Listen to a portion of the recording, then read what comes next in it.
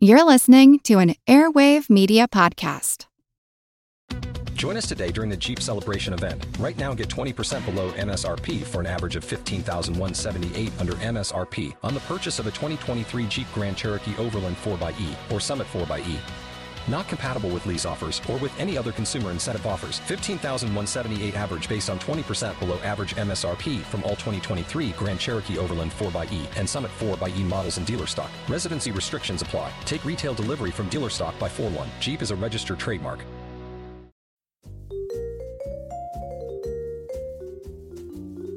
Do you love history but hate when it's stuffy and boring? Well, look no further and join me, Katie Charlwood, your friendly neighbourhood social scientist and reader of books, as I delve into unsolved historical mysteries, murders by gaslight, and of course, women who have been misrepresented through all time. On Who Did What Now, the history podcast that's not your history class. Listen wherever you get your podcasts. This episode is brought to you by our Patreon members. Thank you so much. And if you're not a member, consider joining. Members get extra episodes just for Patreon subscribers, and all our episodes ad-free. Membership starts at just $2 a month. Go to patreon.com/ancienthistoryfangirl for more info. And as always, thanks for listening. Hey, fellow listeners of Ancient History Fangirl. We are Dr. G and Dr. Rad. We host a podcast on ancient Rome called The Partial Historians. If you're interested in getting behind the story of Rome and you kiss a picture of Agrippina the Younger before bed every night, join our conversation. You can find us by searching for The Partial Historians or at partialhistorians.com. We are also active on Twitter, Facebook, and Instagram. And now back to the Ancient History Fangirls. Enjoy the show! If you've got a problem, take it up with my sack of gold.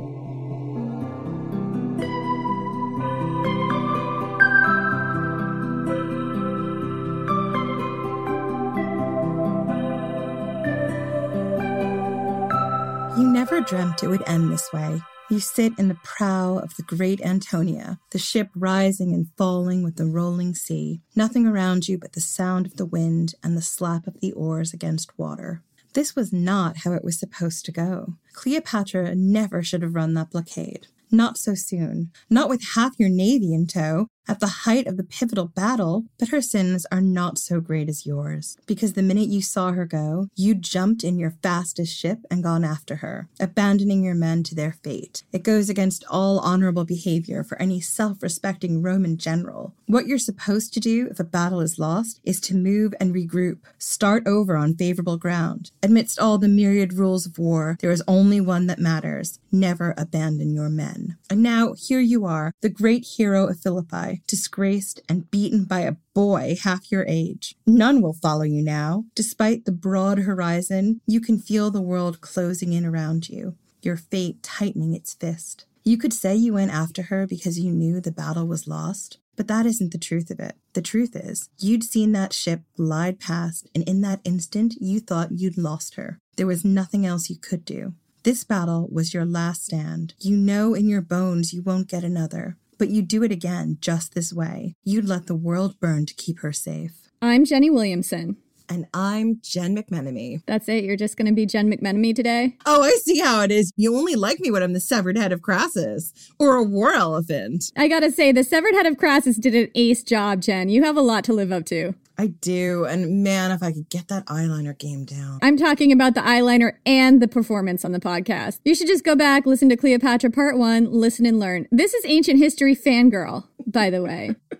Not my performance review, where I find out the guest, the severed head of Crassus, is a better co-host than me. The severed head of Crassus and I are in talks to bring him on permanently.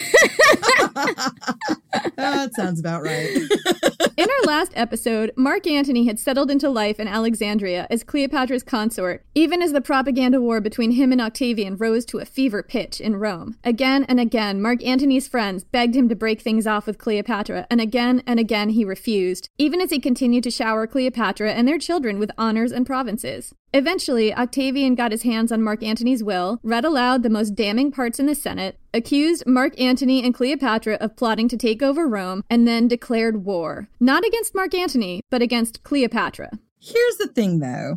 This war was bullshit. It was total bullshit. Absolutely. We call bullshit on your war, Octavian. We call bullshit over here at Ancient History Fangirl. And here's why. First off, ancient Rome had a very specific process for declaring war on another country, which Octavian didn't follow, because why would he? Rules are for other men, right, Octavian? We see how you work. Instead, he'd held this quote-unquote ancient ceremony, which involved dipping a spear's point in pig's blood and hurling it in the direction of the country he was declaring war on. He claimed it was a quote-unquote ancient ceremony, but he probably was making it up. They probably took the patch of sacred ground he was supposed to be hurling a spear at and, put it really close to where he was standing, because Octavian with his scrawny arms, speaking as a fellow scrawny armed person, I seriously doubt he could hurl a spear that far. And also, he's probably one of the only people in this story who could hurl a spear at the ground and miss. Aw, and yet, even for all his scrawny arms, he still wound up first emperor of Rome, so there's hope yet, kids. That's true. If you're scrawny-armed, don't worry, you can still be a dictator. Whereas those of us with swimmer shoulders, we were just built to be war elephants. Let's not, put too fine a point on people's body types being their destinies. I'm just saying, it's okay to also be a war elephant. It's okay to be whoever you are. Unless you're Octavian, in which case, no, not okay. Not okay. Go home. Not okay on so many levels. Anyway, second, now that we've had our little Octavian rant, second, Octavian didn't specify what Cleopatra did to deserve having war declared on her. Not exactly. He just said he declared war on her for, quote, her acts that went against Roman principles, as Roman wars have to be justified. The thing is that the justified war in Roman society, the bar on that was quite low. So if he couldn't even meet that bar, we're just real problems. Let's just say that this was not some kind of Geneva Convention humanitarian thing. No, it was all very self-serving. But Octavian didn't even meet that criteria. Shame, Octavian, shame. Octavian, you are a bad person and you should feel bad. I want the little bell for him, really. Shame. Shame! Anyway, even so, Octavian was the sole power in Rome now, and he'd whipped the Senate up into enough of a frenzy that in 32 BC, they voted to strip Antony of all his authority in Rome and declare him an enemy of the people. Mark Antony and Cleopatra were still in Athens while all this was happening, and I gotta say that this had to be baffling to Cleopatra in particular, because she had never attacked Rome. She'd never done anything wrong. She just keeps giving them money and devaluing her currency and paying for their wars and giving them grain. Okay, she's in love with Antony, but he's there on Rome's business. What's the big deal? Cleopatra was a really good client ruler. For a decade or more, she'd kept her country both stable and profitable for the Romans, and it kept that grain flowing in, and all that tribute money. And true, she'd helped Mark Antony raise an army just now, but that army was for Parthia, which is technically Roman business. You could definitely argue that this was also not a justified war under even the low bar of Roman standards. But the point is, Mark Antony was there to have war with Parthia, so, right? Wasn't he? The thing is, whenever Mark Antony says he's going to war in Parthia, what he really does is he goes to Athens and fucks off for 3 years. So he was in the midst of that phase. You would think Octavian would be like, cool, just go fuck off for 3 years while I solidify my power more. And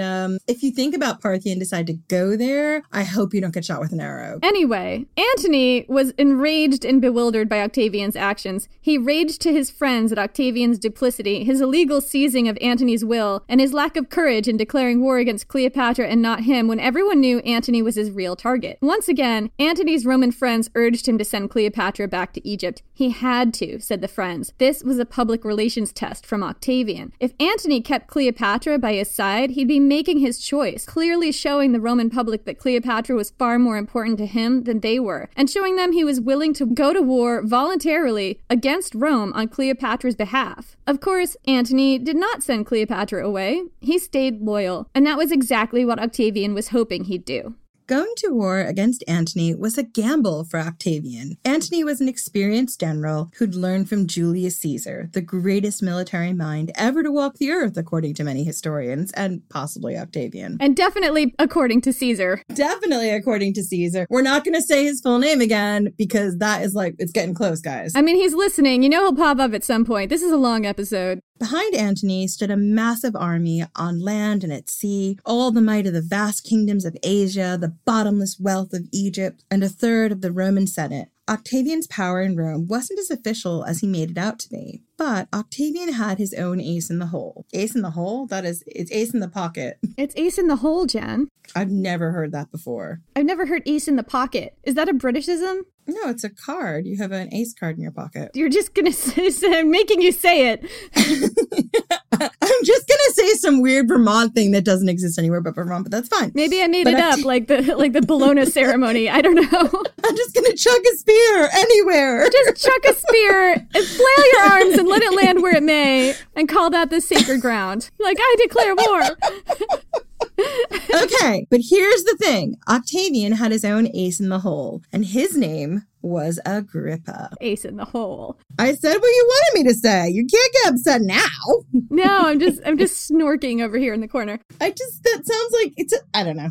I'm just talking about Agrippa now, okay? Talk about my man Agrippa. Here's where Agrippa comes into the story. Agrippa was about Octavian's age. He was from humble plebeian origins. His family had not been prominent in public life, but he'd grown up with Octavian. They'd gone to school together and they'd been close friends since boyhood because they were boyhood friends. Okay, that's what you do in boyhood. You have friends, right? And if you're Octavian, you have one friend. Just one. To be fair, if your one friend is Agrippa, that's all you need. Agrippa may have been the only person who could stand to be around Octavian for any length of time without feeling a need to punch him, which I think is definitely the secret of their relationship. Agrippa and Octavian had both been about 18 years old when Octavian was thrust into power as Julius Caesar's heir. And the only reason these two teenagers weren't immediately eaten alive by the sharks in the ancient Roman shark tank was because, despite their youth, they had extremely complementary talents. Octavian had the diamond-hard political mind. Agrippa was the most talented teenage general since Pompey, the teenage butcher. Agrippa was the reason Octavian kept winning battles. It was Agrippa who won the Battle of Perugia against Fulvia. In the Battle of Philippi against Brutus and Cassius in 42 BC, Octavian was out sick. Oh, Captain Bonespurs over here. And Agrippa helped Antony drive the assassins to suicide. Oh, and you know how it was Octavian's job to fight Sextus, Pompey's pirate son, which of course he would become a pirate after his dad died. Yeah, total rebellion. Total rebellion. I mean, he wasn't quite a teenager, but, let's just chalk it up to some life phase. I think it was the life phase of, his father being defeated in battle and having no way to return to society, and this was basically his only option. It was a pirate's life for Sextus Pompey. Arr. It was a pirate's life. I'm imagining pantaloons, although I know they didn't wear pantaloons. You don't have to tell me that. I got it, guys. I just wanted to say pantaloons. Just wanted to work in the mention of pantaloons in our podcast. As often as possible, as anachronistic as possible. I think I talked about burlap in the last one, and there was definitely not burlap in ancient Rome. But what the fuck do I know? I'm not a burlap scholar. Listen, I just defy you to find a word that is just as much fun to say as pantaloons. Just say it, pantaloons, right? Pantaloons. It is fun. Are you not entertained? I am entertained. Can we move on?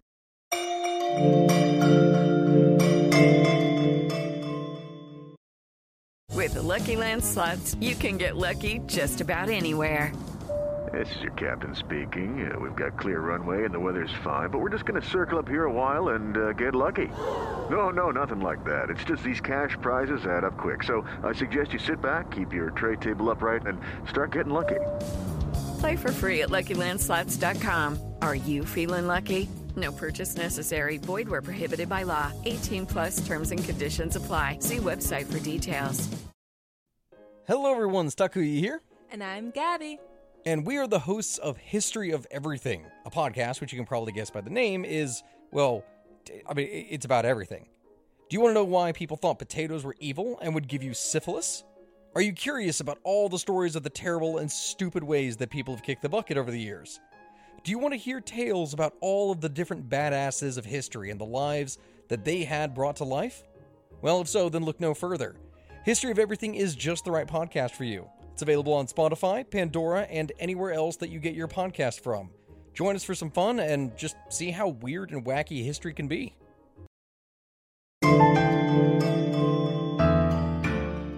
Going back to that time that Octavian was supposed to be defeating Sextus, well, once again, he phoned that in to his bestie, Agrippa. And this was all while Antony was supposed to take care of the Parthians, which he phoned into his good pal, Ventidius. So they both were really good at phoning things in. At that point, it was 36 BC, and Octavian and Antony were both phoning things in. They had other things to do. Antony had the city of Athens to get drunk in, and Octavian had the city of Rome to try and rule. And there was Lepidus just going, Oh, hamburgers. Poor Lepidus. When Julius Caesar died in 44 BC, he left a power vacuum that many different factions tried to fill. The Octavian and Agrippa Dream Team managed to fight their way to the top, defeating the last of Caesar's assassins and dominating the conservative factions in the Senate. And now they were one of the last standing. It was 31 BC. Octavian and Agrippa were both about 32 years old, and the only other last man standing was Mark Antony. It was time to take him out. When Mark Antony heard the news that Octavian had finally stopped talking about declaring war and decided to actually do it, he was in a good position to win. He had over 10,000 cavalry, a land army of more than 100,000 troops, although bear in mind, number one, Antony can't count, and number two, the ancient sources are not that good at it either, so take all the numbers with a grain of salt. The numbers are fuzzy, you guys. The numbers are fuzzy. Anytime you see a number ending in a 0 and a 5, it means they don't have the exact number. They're just rounding it up or down based on who's telling the story and who they're trying to glorify or downplay. Sounds like a lot. It may not have been that much. Might have been more. Who the fuck knows? It might have been like 12, because, you know. Well, it's always 12 to Mark Antony, right? Really big numbers. It's 12. Or 1,000.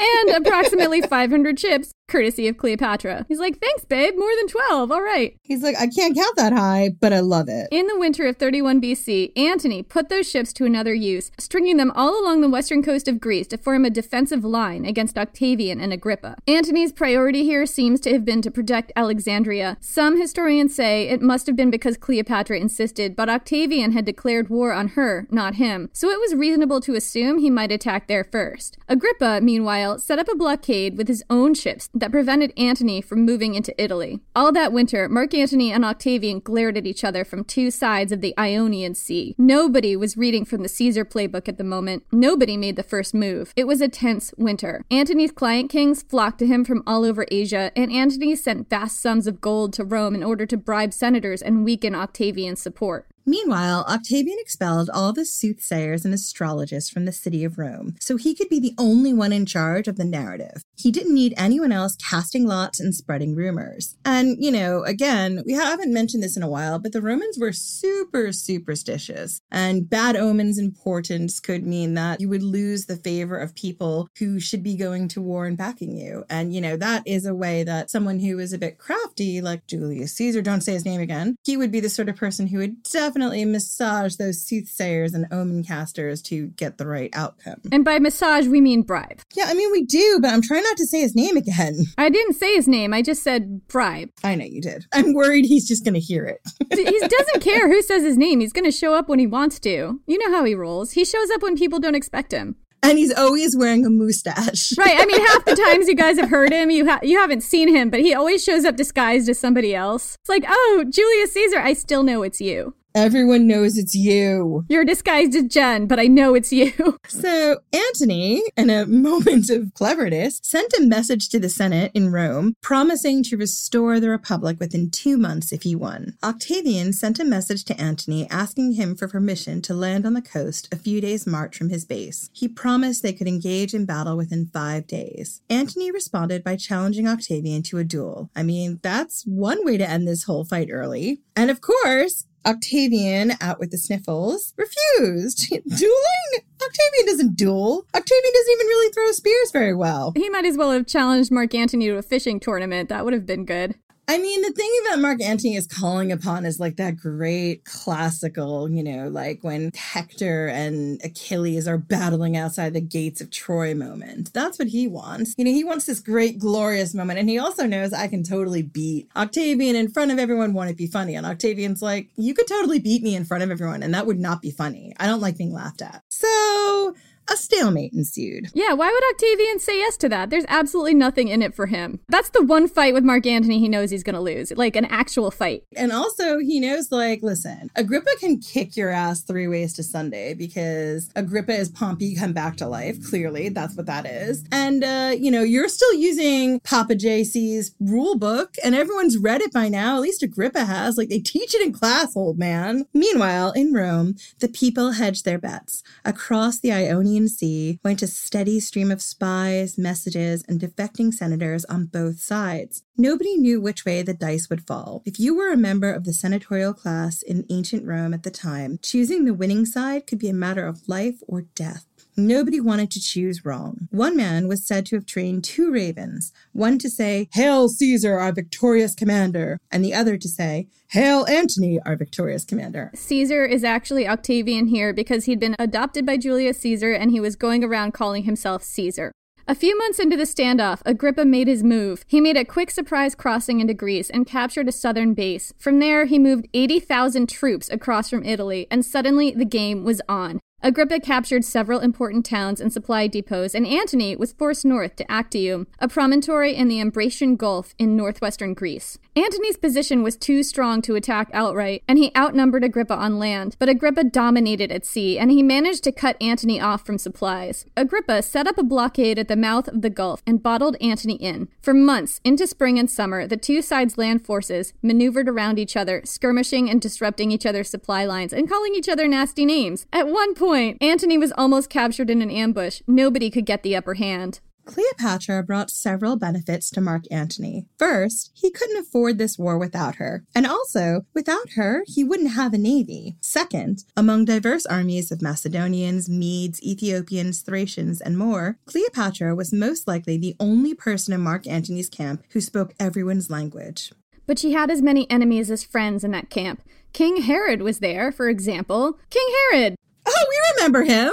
He's back! A longtime ally of Mark Antony, but one who loathed Cleopatra, hated her. We have a mini-sode. What did we call that one? Cleopatra and King Herod wouldn't touch you with a barge pole. Oh, it sounds like they didn't like each other very much, Jenny. They did not. As of this recording, we have recorded both of those episodes, but I'm not sure if we've published both of those episodes. I think the second one is going to go up after this one goes up. It depends. If our patrons help us reach our next goal, which is $500 a month, then they will both be out. That's right. So it might or might not be out by now. That depends on you. So anyway, these two hated each other for pretty spectacular reasons. He actually went so far as to suggest Antony assassinate Cleopatra and take Egypt for himself. Antony kicked him out of camp for daring to make that suggestion. It's nice to see Mark Antony having some boundaries. I mean, he doesn't have a lot, but when it comes to Cleopatra, talk shit about her and you can get the fuck out of here. Well, I would say that is not his boundary, but at least in this case. Not always, but in this case. There's a lot of wishy-washy shit.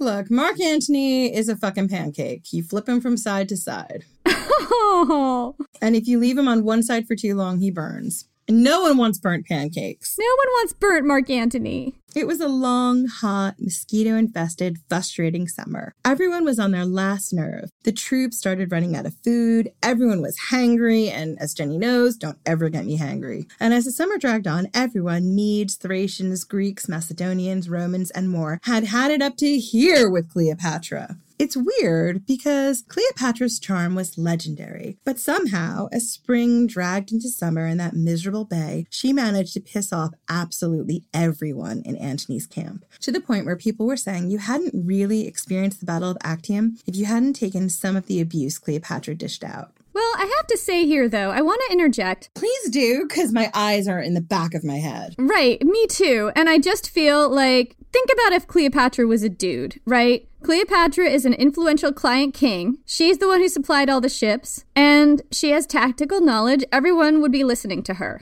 I think that the reason people are hating on her right now and why she's being seen as abusive, I mean, and to be fair, she might actually be kind of hard to deal with right now. Like, this situation is hard on everybody. Nobody's listening to her. Everyone wants her to shut up and be pretty and not say anything and not get in the middle of all the generals talking because they're all dudes, and nobody's taking her seriously. And I kind of feel like this is just rampant sexism going on right now. I feel like there's that, and there's also the fact that Antony is a pancake. But if Cleopatra's there, she's going to make sure you can't flip him. And it would be much easier if Cleopatra went away, because they could definitely flip Antony. Everyone else would have a better say in what he did because, he's very malleable. Hey, they might even be able to walk away from this with not a lot of losses. But if Cleopatra's there, there's going to be a fucking battle, and Antony's going to stay the course. He's going to stay the course if she's in the same room. If she's gone, you're absolutely right. He's totally going to sway whichever way you tell him to sway.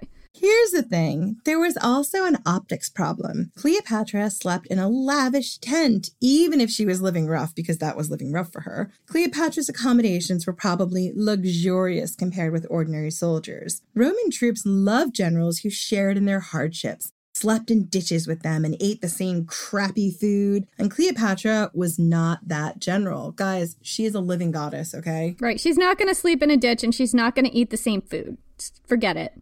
Forget it. She slept in a silken tent on a soft bed surrounded by barrels and barrels of treasure. She was paying for this army after all. She'd brought her treasury with her. And I think that is also the other thing to bring up. Antony was definitely, I will sleep in a ditch. I will drink the crappy wine. I will gamble with my soldiers. I will be there for that camaraderie. But with Cleopatra, now Antony's sleeping on a freaking silk tent on this beautiful bed. What does he know about what's going on in the camp? He's not walking the camp in a mustache. He is definitely sleeping in Cleopatra's tent with Cleopatra. He's not sleeping in the ditch with the soldiers. He might be eating with the soldiers, but probably not. No, he's not eating with the soldiers. He's eating with Cleopatra. And his generals are probably eating with Cleopatra or at his table. And, you know, that creates a very different dynamic when you're looking at how to build your army together. When your soldiers are suffering, and I don't know how good Julius Caesar was at this. Like, I can't necessarily say that he was the kind of general who ate with the soldiers, but I do know that he was the kind of general who put himself out in front with the soldiers, and that did make a difference with them.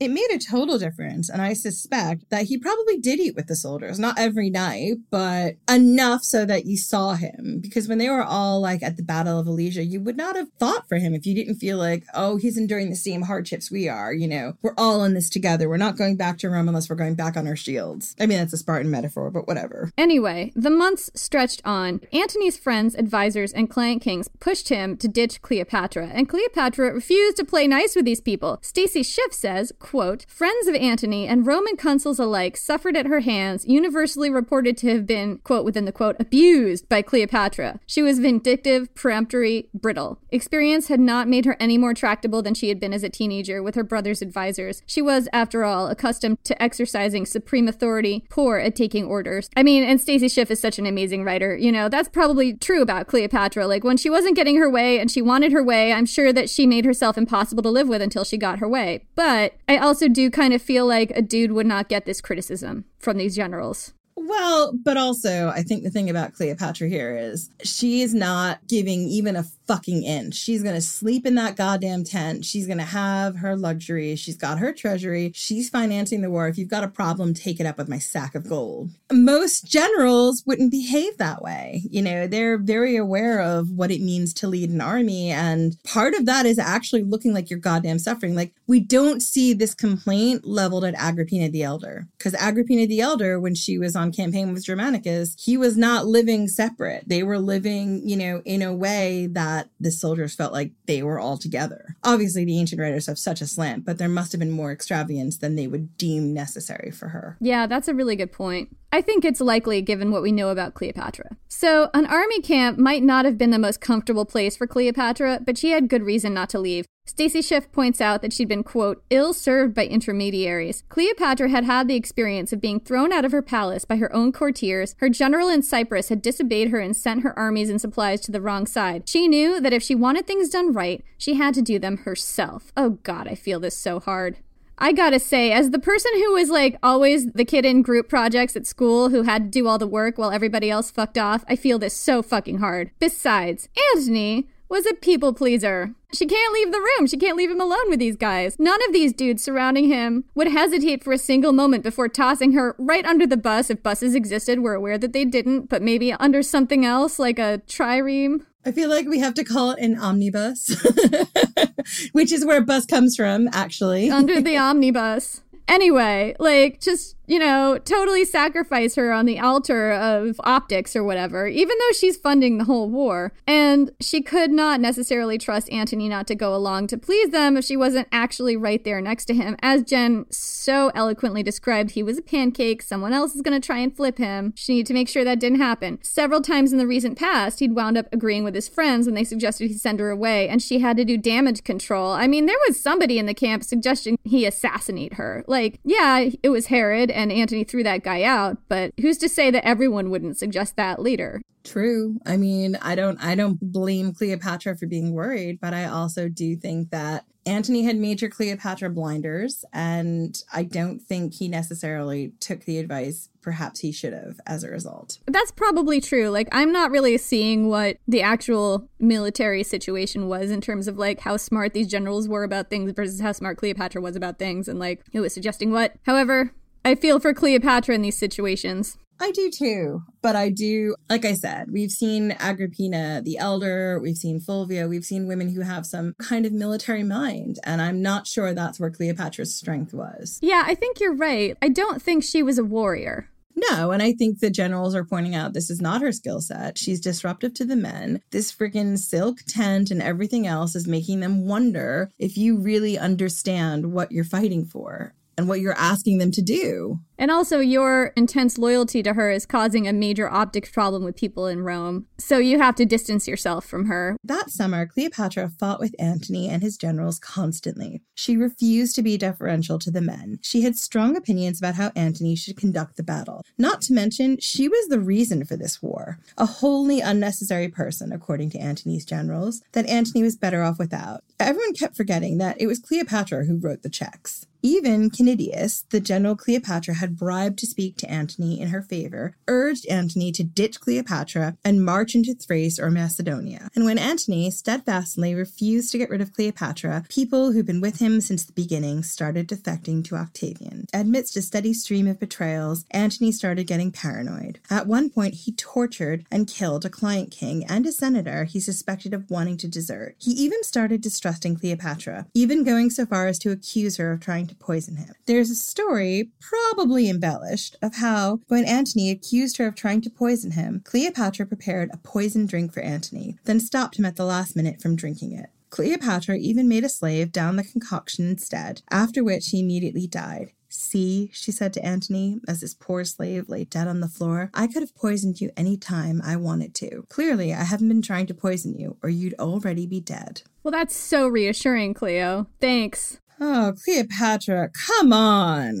Jesus fucking Christ. I feel like sometimes I'm laughing because I'm horrified, okay? Every time you kind of want to feel for her, she does something awful like this, and you're like, seriously? What the fuck is this?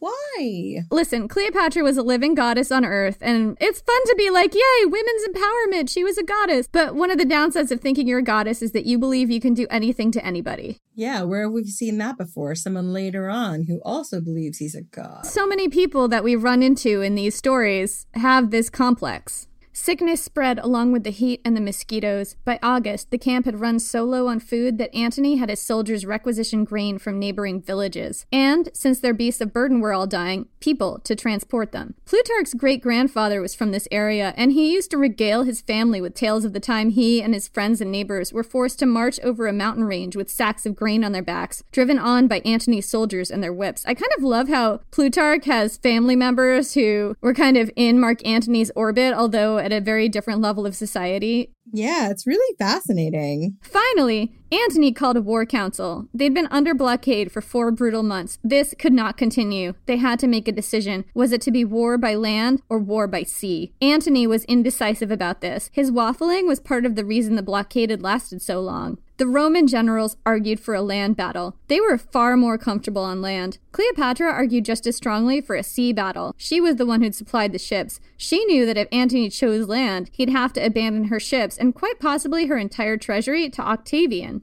It would be next to impossible to transport all her riches by land. There were a lot of riches. If Antony lost to Agrippa and Octavian, they'd turn on Egypt next, and her country would need those ships and that money. She couldn't afford to have Antony sacrifice it all to the enemy outright. Against the advice of his generals, Antony chose to listen to Cleopatra and have the battle at sea. Plutarch chalks it up to his infatuation. He literally was not capable of saying no to her, but he had sound tactical reasons for wanting a fight at sea. Antony led an army of diverse people who fought in different ways, spoke different languages, and followed different kings. Octavian led a force of Roman troops who all spoke the same language and were drilled in the same system. Antony had seen how this had played out before, twice, at Pharsalus and Alesia. Pompey had an army like Antony's, and he'd lost to Caesar. So had Vercingetorix. So Julius Caesar, what choice would you have made here, land or sea? Julius Caesar reluctantly agrees with that scurrilous Mark Antony. I'm glad to see that he learned at least 2 things from me. When you're facing the might of the Roman military and your army is disparate peoples who may or may not be able to follow you, and they have many alliances which may or may not hold true, you should not engage in outright war on land against highly trained legions led by that fabulous up-and-comer Agrippa. There's something to be said for having a really cohesive force. Absolutely. Julius Caesar would prefer that 9 times out of 10. Yeah, but sometimes you just don't have the choice now, do you? What has Antony been doing all these long months to indoctrinate these people into the Roman way of fighting? How has he been drilling them? How has he been keeping up the morale against the Romans who are there? What has he been doing to get intelligence? We know what happens with Antony when he has time on his own and no one to direct him to do things. Oh, that's a super good point. I mean, if you look at Vercingetorix, he was drilling his people. He was trying to build a cohesive force. I seriously doubt Antony was doing that. Absolutely. When you look at the rebel Spartacus, he knew how the Romans fought and he looked for the weaknesses and how they could exploit that. Was Antony doing the same? I mean, Antony knew the Roman strengths and weaknesses like the back of his hand. Antony was a Roman. He came up in the Roman system. Like, I don't know. I mean, I don't necessarily know that was even it. Sea battles were not our strengths, were they? So what would you have done? There are too many variables fighting at sea. Reluctantly, one does agree that it is better for the type of army Antony has to fight at sea. Would you not have just packed up your army and went to find favorable ground? I feel like that's what you would have done. Well, of course. There's no point staying in a bay where you can easily be surrounded by Agrippa's navy. I would have gone back to somewhere where I could control the odds. I would go somewhere where I could continue to drill my army and ensure that we were able to exploit the Romans in ways that they had not yet seen. I knew that. I'm in your brain, Julius Caesar. Oh, I mean, it's a very comfortable place sometimes. This is disturbing. I'm disturbed.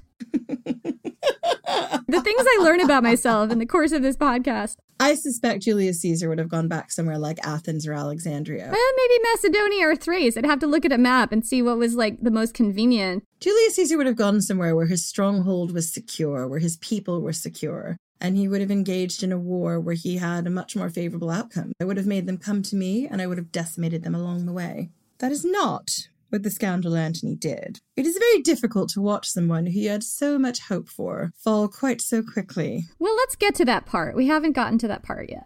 Miss Williamson, this battle has been long fought and lost many, many years ago. Storytelling 101, Caesar. We don't want to give anyone spoilers. Yes, Miss Williamson, I'll go back to watching Nailed It on Netflix. You and your weird Netflix shows. Anyway, I'm going to get us back to the story. Julius Caesar, go watch Nailed It. It's good fun. Don't try and bake. We know that's not your forte. Maybe he's really good at baking now. Julius Caesar, how are your muffins coming? You can't handle my muffins. I'm pretty sure I can totally handle your muffins. No one makes muffins like Julius Caesar. I would like to verify this myself at some point. Currently, I'm perfecting a recipe for pumpkin chocolate chip muffins. I'm coming over. You're making me muffins. Okay, I'm just going to step in once again and remind you we're recording a podcast. Jen, I'm trying to have a conversation with Julius Caesar right now. Okay? Oh, everyone wants to talk to Caesar. Jen gets really uncomfortable when Julius Caesar and I flirt. Really do. I've deleted a lot of the more X-rated flirting that Julius Caesar and I have done. Just want to keep it to PG. Except when the horse phallus pops up. I mean, sometimes... That was not about Julius Caesar. That was Brutus and his wife, Portia. I have no control over what they do. We were spying on them like Mark Antony spying on a common Alexandrian person on the street. We were, and we saw a horse palace, and we were like, wow. We were like, oh, well, this was clearly the right household to spy on. Moving on. We're moving on.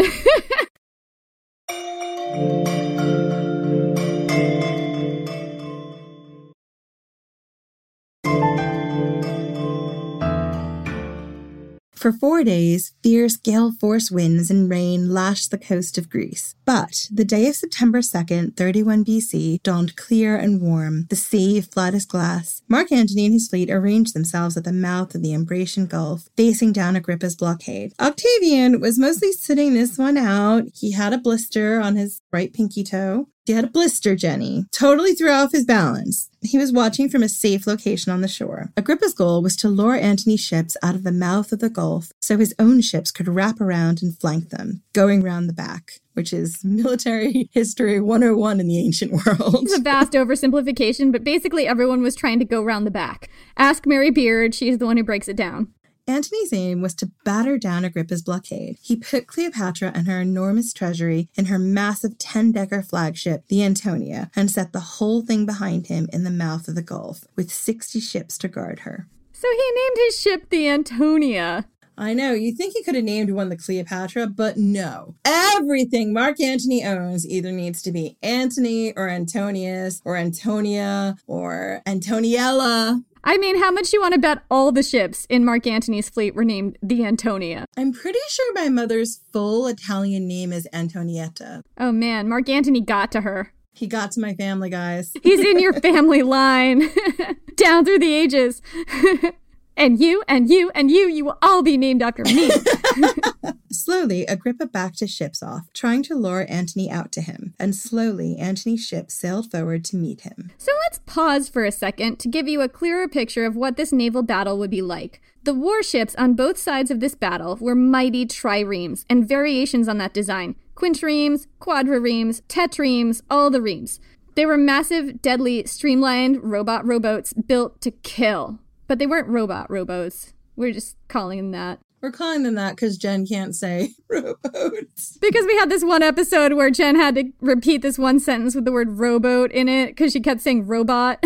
Now it's robot rowboats into eternity. Anyway, the triremes had 3 banks of rowers and oars, but that wasn't the only size. A quintreme had 5 banks of rowers. Many of Antony's ships, including Cleopatra's massive flagship, appropriately named the Antonia, had 10 banks of rowers. While these ships did have sails and masts and could be used as sailing ships, in a war situation, they usually took the sails and even the masts and rigging off the ships to allow more room for rowers and soldiers. The rowers gave the vessels speed and maneuverability and ensured that in a war situation, they were not at the mercy of the winds. In a naval battle, which side won often depended on who was faster and more maneuverable. And to get the advantage, every spare scrap of space on the boats had to be given to rowers. There was no room for supplies, and these were not transport ships. Triremes and their larger cousins often sailed very close to shore and were supported by land armies that carried their supplies.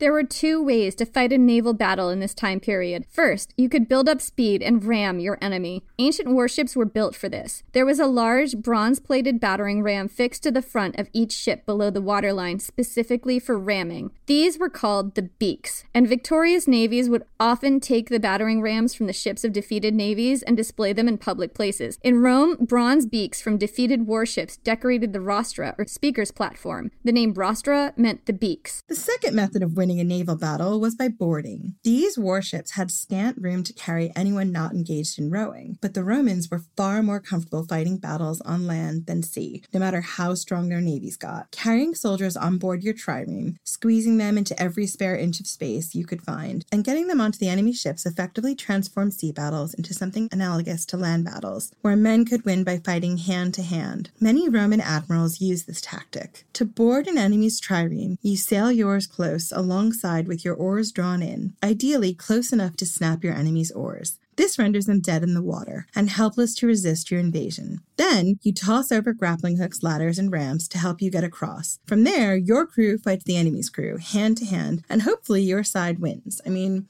this feels like Pirates of the Caribbean to me. There were other things you could do to sink enemy ships, or if you were about to be boarded to prevent that from happening. Stuff like shooting flaming missiles on board to set the enemy ship on fire. Things got nasty quickly in these ancient naval battles, which often involved hundreds of ships ramming each other, boarding each other's decks, and slaughtering each other, and setting each other on fire. The sea would have been thick with pieces of ruined boats and corpses of drowned men for weeks after one of these battles, which frequently involved hundreds of ships and thousands of men. So let's take a look at Antony's fleet and Agrippa's specifically. There were some significant differences between these 2 fleets. First, Agrippa's fleet was manned by experienced crews. Most of Antony's was comprised of newbies, and some had been press-ganged on, meaning basically kidnapped and forced to row. Antony's sailors were outclassed by Agrippa's. Point to Agrippa. Second, Antony had bigger ships than Agrippa did. He had a lot more of the 10-decker variety, and while powerful and basically impossible to ram, they were also less maneuverable. As the two navies engaged, Mark Antony's ships attempted to build up ramming speed, but Agrippa's ships refused to stay in one place and let themselves be rammed. I mean, this is kind of 50-50 at this point, right? Agrippa saw that it was useless to try ramming Antony's ships with his smaller ships, but he had more ships than Antony did overall, and they were more maneuverable. Antony's ships were basically sitting ducks for boarding. So, point to Agrippa, I guess? But it's not as weighted. You know, this is like a... It's like 0.5 to Antony, 0.5 to Agrippa. Right. This is a pretty close 50-50 thing. And you know, when it's close 50-50 like that, what's really gonna make the difference is how knowledgeable your crews are. So point to Agrippa. So Agrippa ordered his navy to swarm Antony's ships, 3 or 4 to a 10-decker, throwing ropes and torches and grappling hooks to pin them down and board them. But Antony's ships weren't exactly helpless. They were floating fortresses outfitted with catapults set on wooden towers built on the decks. They fought back. As the two sides made contact, the immense crack of catapults crashing into the hulls of triremes sounded out over the bay. Swords crashed and sails went up in flames with a whoosh as flaming missiles caught in the rigging. Mighty quintremes and quadremes listed to the side and sank with all on board. Just as things were getting really nasty, a shadow crossed in front of the sun. As everyone on both sides stopped and stared, Cleopatra's great 10-decker warship, the Antonia, glided through the smoke and sparks of battle, through a sea thick with flotsam and the bodies of drowned men, with its purple sails unfurled at the head of a favorable wind, leading her guard of 60 warships. As Mark Antony watched, astonished, she sailed effortlessly through the blockade and away in the direction of Alexandria. Antony immediately jumped in a small, fast ship and chased after her, leaving his navy and land army to their fate. So what the fuck was this, Jen? Oh my god, Antony just lost everything. He just bailed. He bailed on everyone. He fucking bailed on Rome. He bailed on his soldiers. Like, there is no coming back from this. One of the most important things about being a Roman general, like one of the ethos you're supposed to cleave to, right, is that you never abandon your men. If it looks hopeless, you do what Julius Caesar always did, and you take your ball and you go somewhere else. You take your whole army, you decamp, and you find more favorable ground, and you try to get the enemy to fight you on your terms. You never abandon your men. The point is, you live, you die, you're all in this together. What he's done is just said, we are not in this together. I'm going with Cleopatra. So what the hell just happened here? I've seen different writers, like ancient writers and modern writers, try to explain this in different ways. Cassius Dio claims that Cleopatra lost her nerve. He says, quote, Cleopatra, riding at anchor behind the combatants, could not endure the long and anxious waiting until a decision could be reached. But true to her nature as a woman and an Egyptian... sorry. Way to fit in racism and sexism in one short sentence. 2 for 1.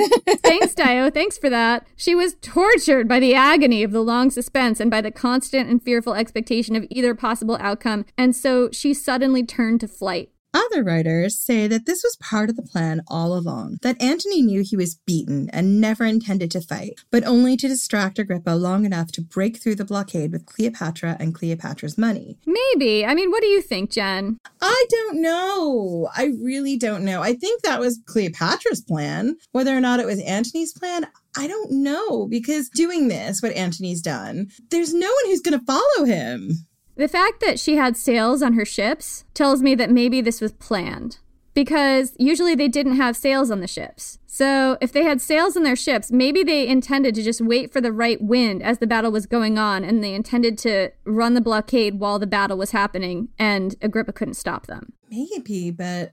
That's one theory that I've seen posited by more modern historians, that this was all part of the grand plan. But then how can you explain why Antony ran after her? Because Antony running after her is basically throwing in the towel early. It's career suicide, isn't it? You're not going to be able to general again. Who's going to follow you if you would just abandon your men and run after Cleopatra? Like, From a swoon-worthy romantic, it's like, oh, yes, all that for her. But from a pragmatist, I'm like, how are people going to follow you if they don't feel like you're going to fight until you can't fight no more, and then you give the signal and you run back to Alexandria? Like, I don't know. The other problem that we have here is that everything was at stake for Cleopatra. If they lost this battle, next would be Alexandria. And if they don't get back there and fortify Alexandria to their liking or whatever they need to do, that's it. It's over. It's easy to look at this and be like, wow, swoon, he couldn't stand to lose her. I mean, I feel that, I feel that when I read this story, but on the other hand, it's like, okay, but what's the end game? I don't know, because, what's coming down to us is not that everyone loved Cleopatra and everyone felt like, okay, this is our stand against Rome and Antony is with us. And if we do this, then, we'll all be together and we'll have a new order. Like, that's not what we're getting from the ancient sources. So I don't know. And bear in mind that the ancient sources are all extremely biased. They're all pro-Roman agenda. So we don't know. Maybe Antony and Cleopatra were like, hey, why don't we just take over Rome? It's chaos there anyway. Like, maybe this was part of a grander plan that we just don't know about because it hasn't come down to us, but it's baffling. My suspicion, and this is a flawed theory, is that the mistake came down to timing. Cleopatra was supposed to run the blockade. That's why all the sails were on all of her ships. Not just her ships, but the 60 warships behind her. That tells me that this was an organizational decision on the top somewhere. I agree that at some point she was supposed to run that blockade. The most important thing at this point in time for Antony and for the generals and for the ability to carry on war would be to get her and that treasury out of here. Maybe it wasn't supposed to happen now. Maybe it wasn't supposed to happen for a while. Or maybe Mark Antony was the one who choked when he saw Cleopatra go, and he chased after Cleopatra, fearing more for her safety than that of his men. Or perhaps he saw the naval battle was lost and made a split-second, inadvisable decision. Maybe he thought, this is my only chance to escape. If I stay with this navy now, I'll go down with these ships. Here's the thing, though. Whatever the reason things went down like they did at the Battle of Actium, it seems really clear that it was not according to plan, and it was not according to Antony's plan, based on his behavior later, which we're about to tell you about. Julius Caesar has something to say, I'm sure. Oh, Miss Williamson. Miss Williamson. Julius Caesar would like to remind you, Antony never has a plan. He just sort of shows up and shit goes down. He's just improvising at all times, is what you're saying. Well, either that or he's following the plans of others. He's very good at that. I have no complaints about when he followed direct orders. I mean, he's capable of great things. It's just his lane has to be very clear. His lane has to be incredibly clear, Miss Williamson. Otherwise, there is so much room for error. It baffles the great Julius Caesar that Antony would abandon his men. There is so much drilled into him. He was such a great soldier. To break with his men and to go in such a strange manner, I don't know. Right, you're not supposed to abandon your men. One can only imagine that he had spent so much time with the glorious Lady Cleopatra that he begun to actually think he was a god. Oh, do you think that was it? Perhaps he thought the rules didn't apply to him any longer. Julius Caesar would not like to speculate about the mindset of Mark Antony, but it is heartbreaking to see such a tragic and obvious mistake by one who should have been so skilled at war. Right. I agree. Fucking A. Every time. Every time. Every time. It's embarrassing. I agree with you, Julius Caesar. It's baffling to me, too. So moving on. Antony caught up with Cleopatra's ship and boarded it, and then refused to speak to her out of anger, shame, or both. I think if this was their plan all along, which evidence suggests it could have been. I don't know that this was their plan all along. Something was a fuck up here. Something was a fuck up here, but if this was part of their plan, it might have been that Antony was never as comfortable with it as he said, because what I can see here from a tendency to people please is this is not the outcome he wanted, but also like, I think what made Antony such a great number 2 was if he had an order, he would just do that order. And then he didn't have to think about the consequences because that was the order. Here he has to make a very difficult decision, which is potentially, yeah, they've only been fighting for an hour, but the battle is lost. So now we have to regroup. And part of regrouping means I have to live.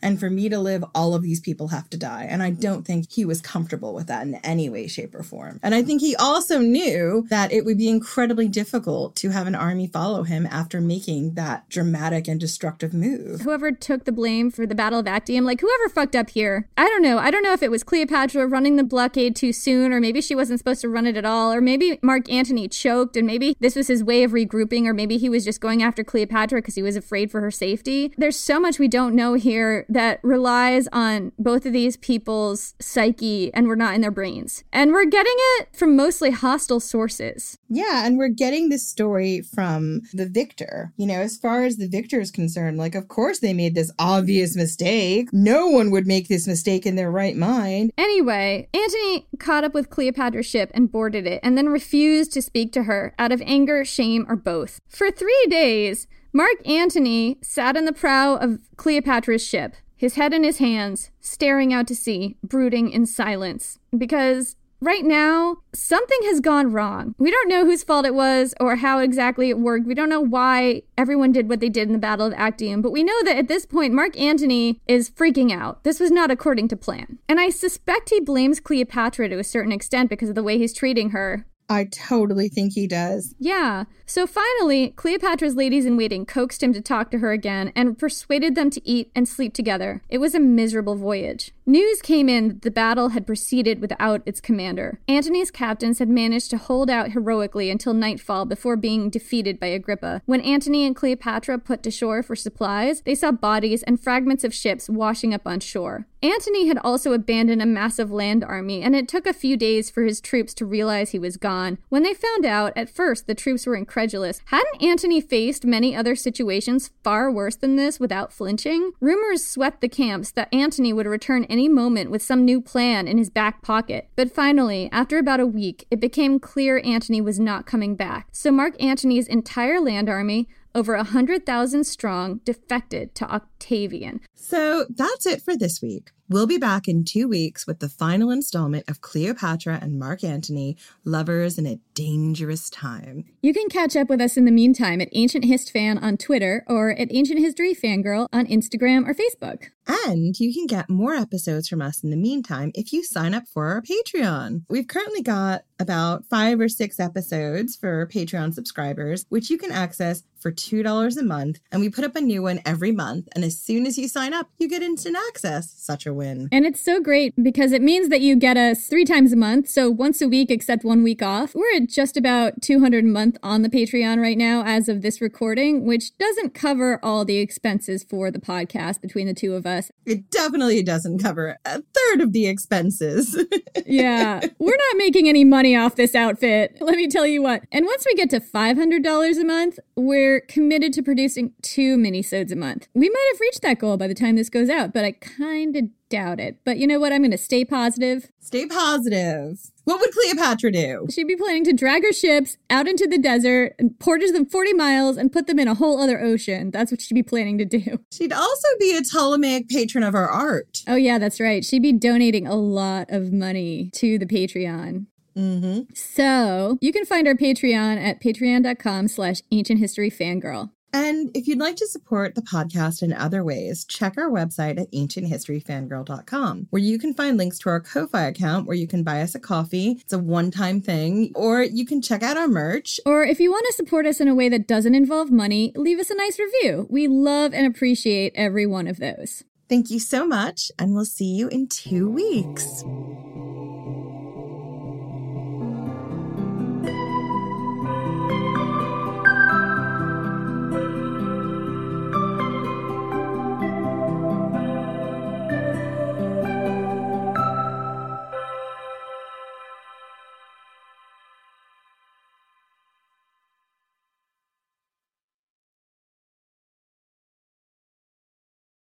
Lucky Land Casino, asking people, what's the weirdest place you've gotten lucky? Lucky? In line at the deli, I guess? Aha, in my dentist's office.